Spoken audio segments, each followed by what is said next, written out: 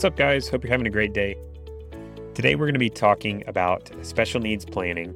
So, planning in the event you have a child or children with disability. Last episode, we talked with Laura Yost, and she shared her story about her daughter, Scarlett, and Down syndrome diagnosis. And so, we got to learn a little bit more about the experience and what that's like and how that changes, how that can change your life. And in Laura's experience, it was extremely positive experience and really a blessing for them. So today we're going to talk a little bit more about the mechanics of what it can look like or some of the tools at your disposal in the event you have a child or children with a disability. So the first thing around planning in this sort of situation, I think it becomes exponentially more important to think about like the worst case scenario, unexpected death or disability. That's always something you should be thinking about when you have children, especially younger children. But when you have a child or children with a disability, it kind of like makes this even more important, mainly because I guess that's not always the case. It really depends on their needs. And so, for example, I have a younger brother with autism and Down syndrome, and he has a lot of care needs. And so that's a high priority for us because if something or when something happens to my mom, if he's still around, we're going to have to really make sure there's a concrete plan for who's taking care of him because he has lots of needs that my mom is currently providing. So when you have a child with disability, the more dependent they are on you and the longer you expect that to continue, the more important it is to really think about unexpected death or disability, because it's the same reason that's such an important thing when you have a really young child is that you really need to kind of map out the plan for them. So what does that look like? Or what are kind of some of the most common questions that come up around that sort of situation? I think that probably the number one question people are thinking is, who's going to take care of my child or adult with a disability that I'm still taking care of or providing care needs for? And so the answer to that is using like a will. So a will is a basic legal document that outlines where all my stuff goes, but it also is where you can list who a guardian would be for your children. Now, if your child with disability is becoming an adult or is an adult, it's a little bit different. You got to it depends on your situation. Sometimes you can appeal to the courts to continue to be the guardian. And so for today, though, we'll just talk about if your child is below age 18. So for your under age 18 child, you can use a will. And in a will, you're going to name a guardian. The guardian is going to be the person that would provide the care for your child or children. So that's an important thing. At minimum, you want to have that document in place and formalized and signed and know where it is and understand what it does. And then on top of that, you need to communicate that with people that you're listing. So if you're naming, say, your brother or brother-in-law as the guardian for your child or children, and one of them has a disability, they need to be, at minimum, they need to be aware of it. But on top of that, they need to have a copy of the document and they need to kind of know the general high-level game plan. They should probably have like a summary of who the key people are involved, like the financial people and the legal people, like the attorney that helped you draft the document. They need to know the players and know kind of the high level. But at minimum, they need to know that they are the guardian and understand what that looks like. Another big question that's going to come up is, how are they going to know how to take care of my child? Every parent's like, the typical thought is like, nobody can take care of my child as well as I can. Nobody's going to understand my child as much as I do. And that's probably true just as a result of the time you spend, the love that you have, you put in a lot of effort into your children's well-being. And so it's natural to think, how are they going to know, especially if your child has additional needs and is less self-sufficient.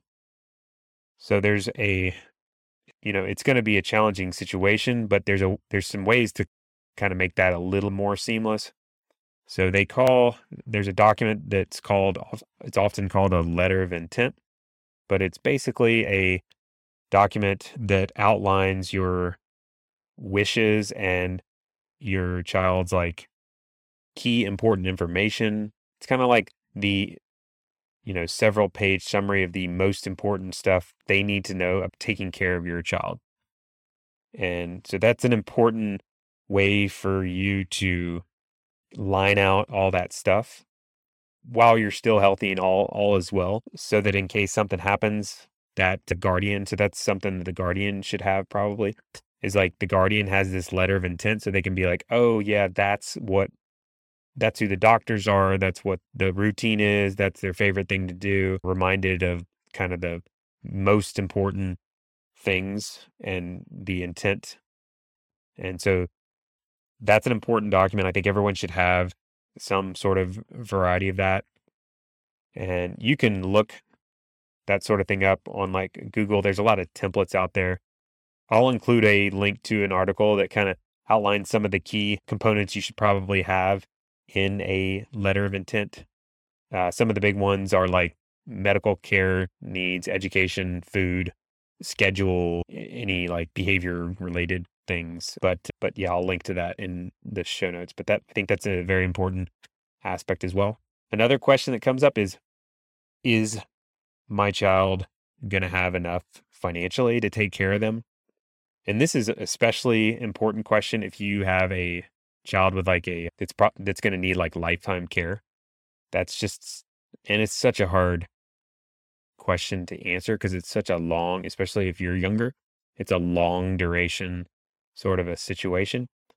So, but there is a way, I mean, you can kind of start to think about ironing that out.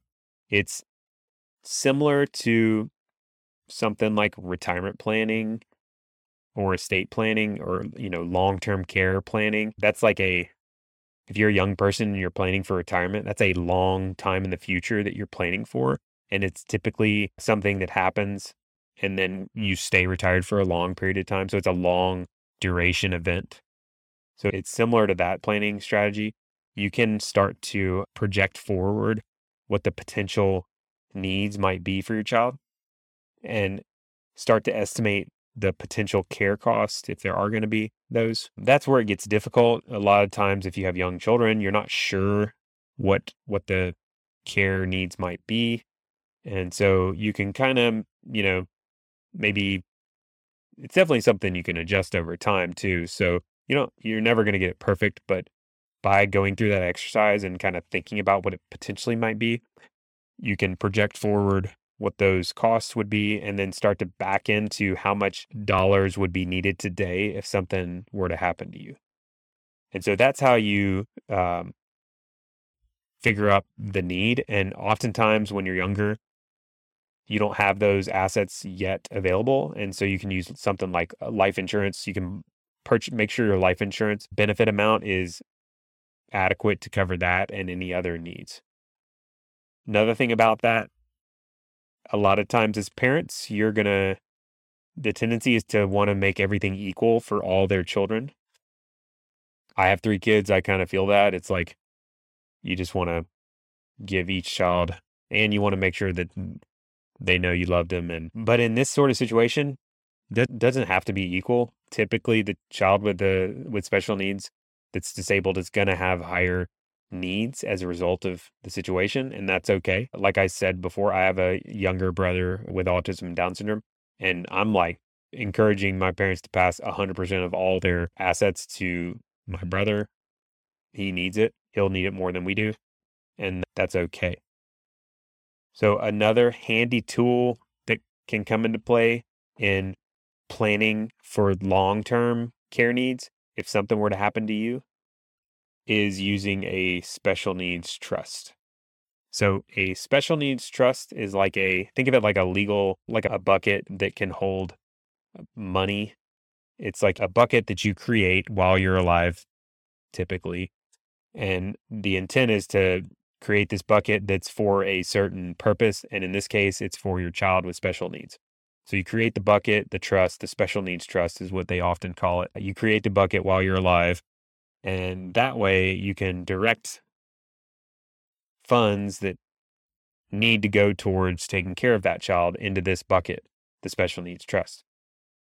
Now that's kind of handy from a separating assets standpoint, but where it comes into play, where it's most beneficial is that by using this special type of trust, that child will still qualify for government benefits.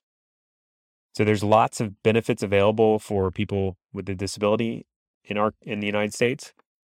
But the problem is if the individual has assets and it's a really low number, like several $1,000s, if an individual has assets above several $1,000s, they're typically going to get disqualified from a lot of the government benefits.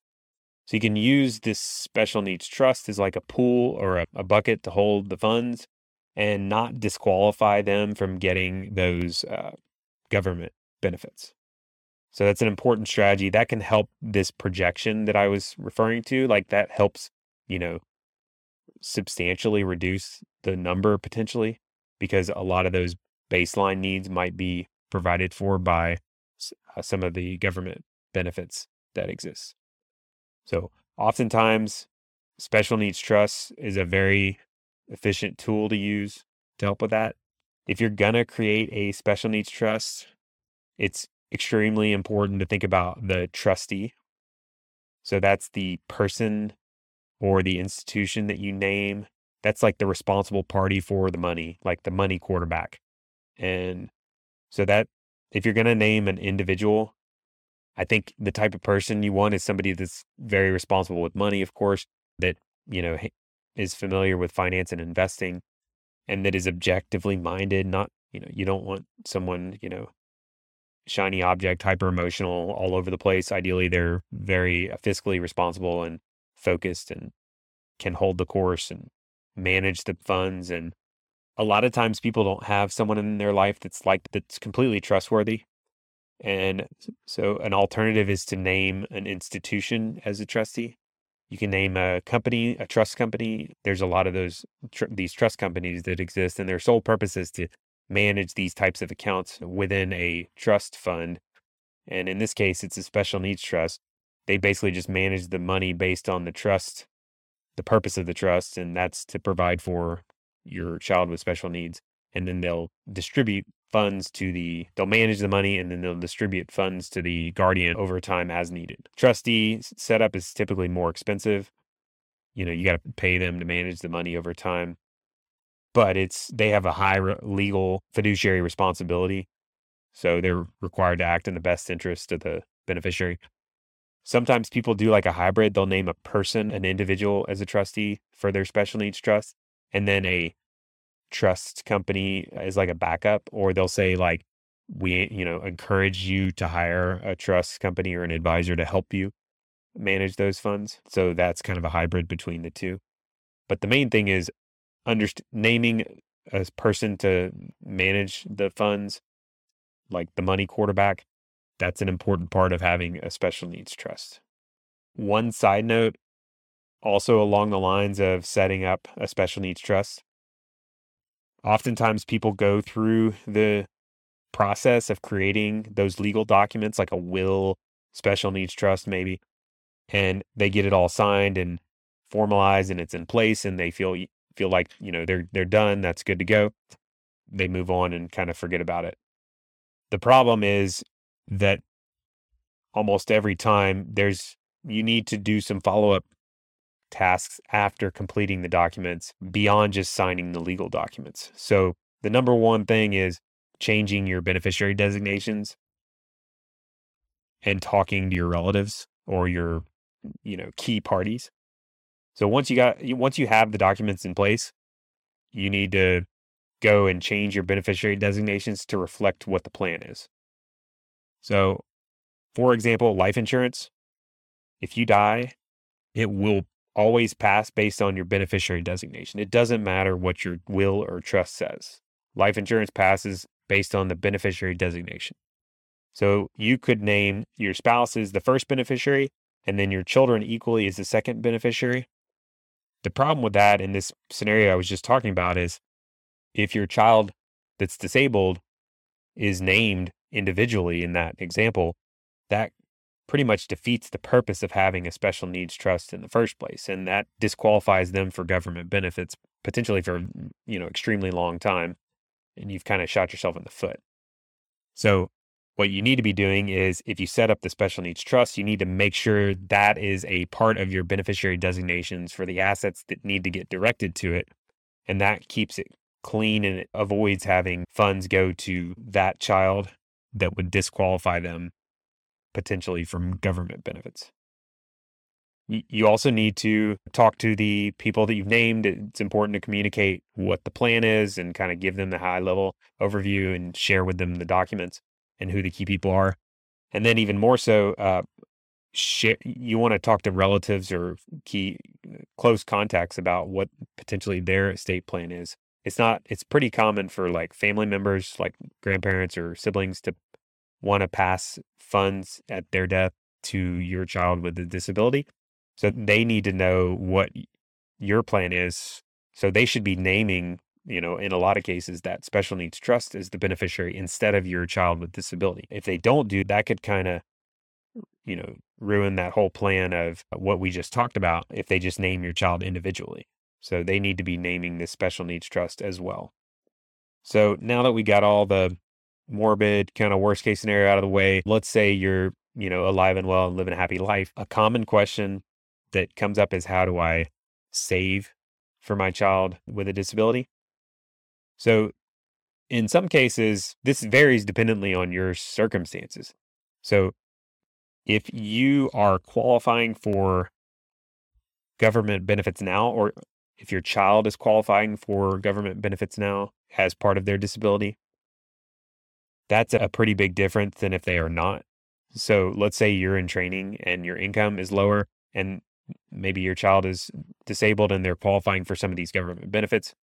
In that situation, you want to be careful not to put too many assets in your child's name. Otherwise, they potentially will be disqualified from government benefits.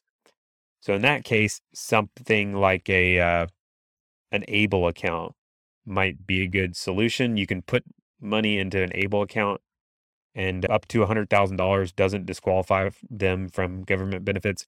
And you can save it in there and it grows tax-free. And ultimately, as long as you use it for education or other qualified expenses like healthcare, it's a much more broad use list than just a 529. But like an ABLE account, as long as you use it for qualified expenses, that's going to come out tax-free as well. So it's a very tax-efficient way to save for them. And it's also protects them from those government benefits that they're getting. Now, maybe your child is not getting any government benefits now or yet. An ABLE account still might make sense. That's a great way to save definitely for college, but potentially for other stuff beyond college. So it's like an ABLE account is like a 529, but better. It's like you still get the college aspect. You can save for college, tax sheltered, but you can also save for additional needs for your disabled child beyond just those education needs. Now, if it goes above that 100,000 threshold, it can start to disqualify them for government benefits. So you got to keep an eye on that, whether that be in your situation now or if you were to pass away. You got to think about it in both cases. So the ABLE account can definitely work. 529 can also work. It's just not as robust or flexible as the ABLE account. And so typically people err on the ABLE account side just because there's a lot more benefits. A special needs trust sometimes is a way to save for your child as well while you're living, even to kind of protect those government benefits that they're getting. The downside to it is taxable as it grows. So there's no real tax efficiency when you save into that kind of account, but you don't have to deal with that $100,000 threshold I was talking about with the ABLE account. So it's just kind of a different tool in the tool belt that potentially you might keep in mind. Or maybe you just use a normal savings account. Maybe you're not qualifying for government benefits and it's not really a big deal. And we're not talking about substantial dollar amounts. Maybe you just use this normal savings account. Maybe you put it in their name. Maybe you don't. But if it's, especially under a few $1,000s, sometimes that's just the easiest solution to save for them. Another alternative, the last one I'll throw out, is just maybe you're just leaving it in your name. Maybe you're saving assets in your name and just kind of adding that to their, future pool of funds. And that way it's not minimizing their ability to qualify for government benefits. And you maintain control over that. Now, if someone gives them to your child outright, you have to keep those funds for benefit of your child. So you have to be careful to make sure you're following those rules. But in a lot of cases, you can still follow those rules and keep those assets in your name.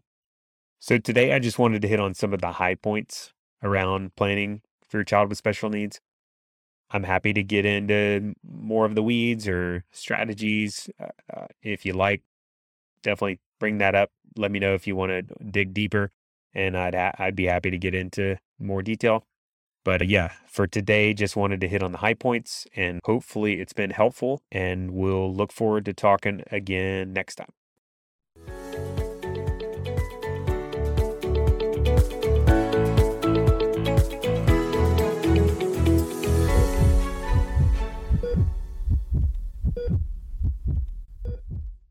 Please know that anything I've said today in this podcast should not be considered advice. It is completely for educational and entertainment purposes only. It would be best to view me as just another guy talking about money on the internet. For advice, please consult your advisors. If you don't happen to have a financial advisor already, I happen to know a firm that's absolutely fantastic. It's actually the firm I started and currently run now, Wren Financial Planning. And we would love to get to know you better and see if we might be able to help. Feel free to reach out anytime to schedule an introductory meeting. You can find more info about us at www.renfinancial.com.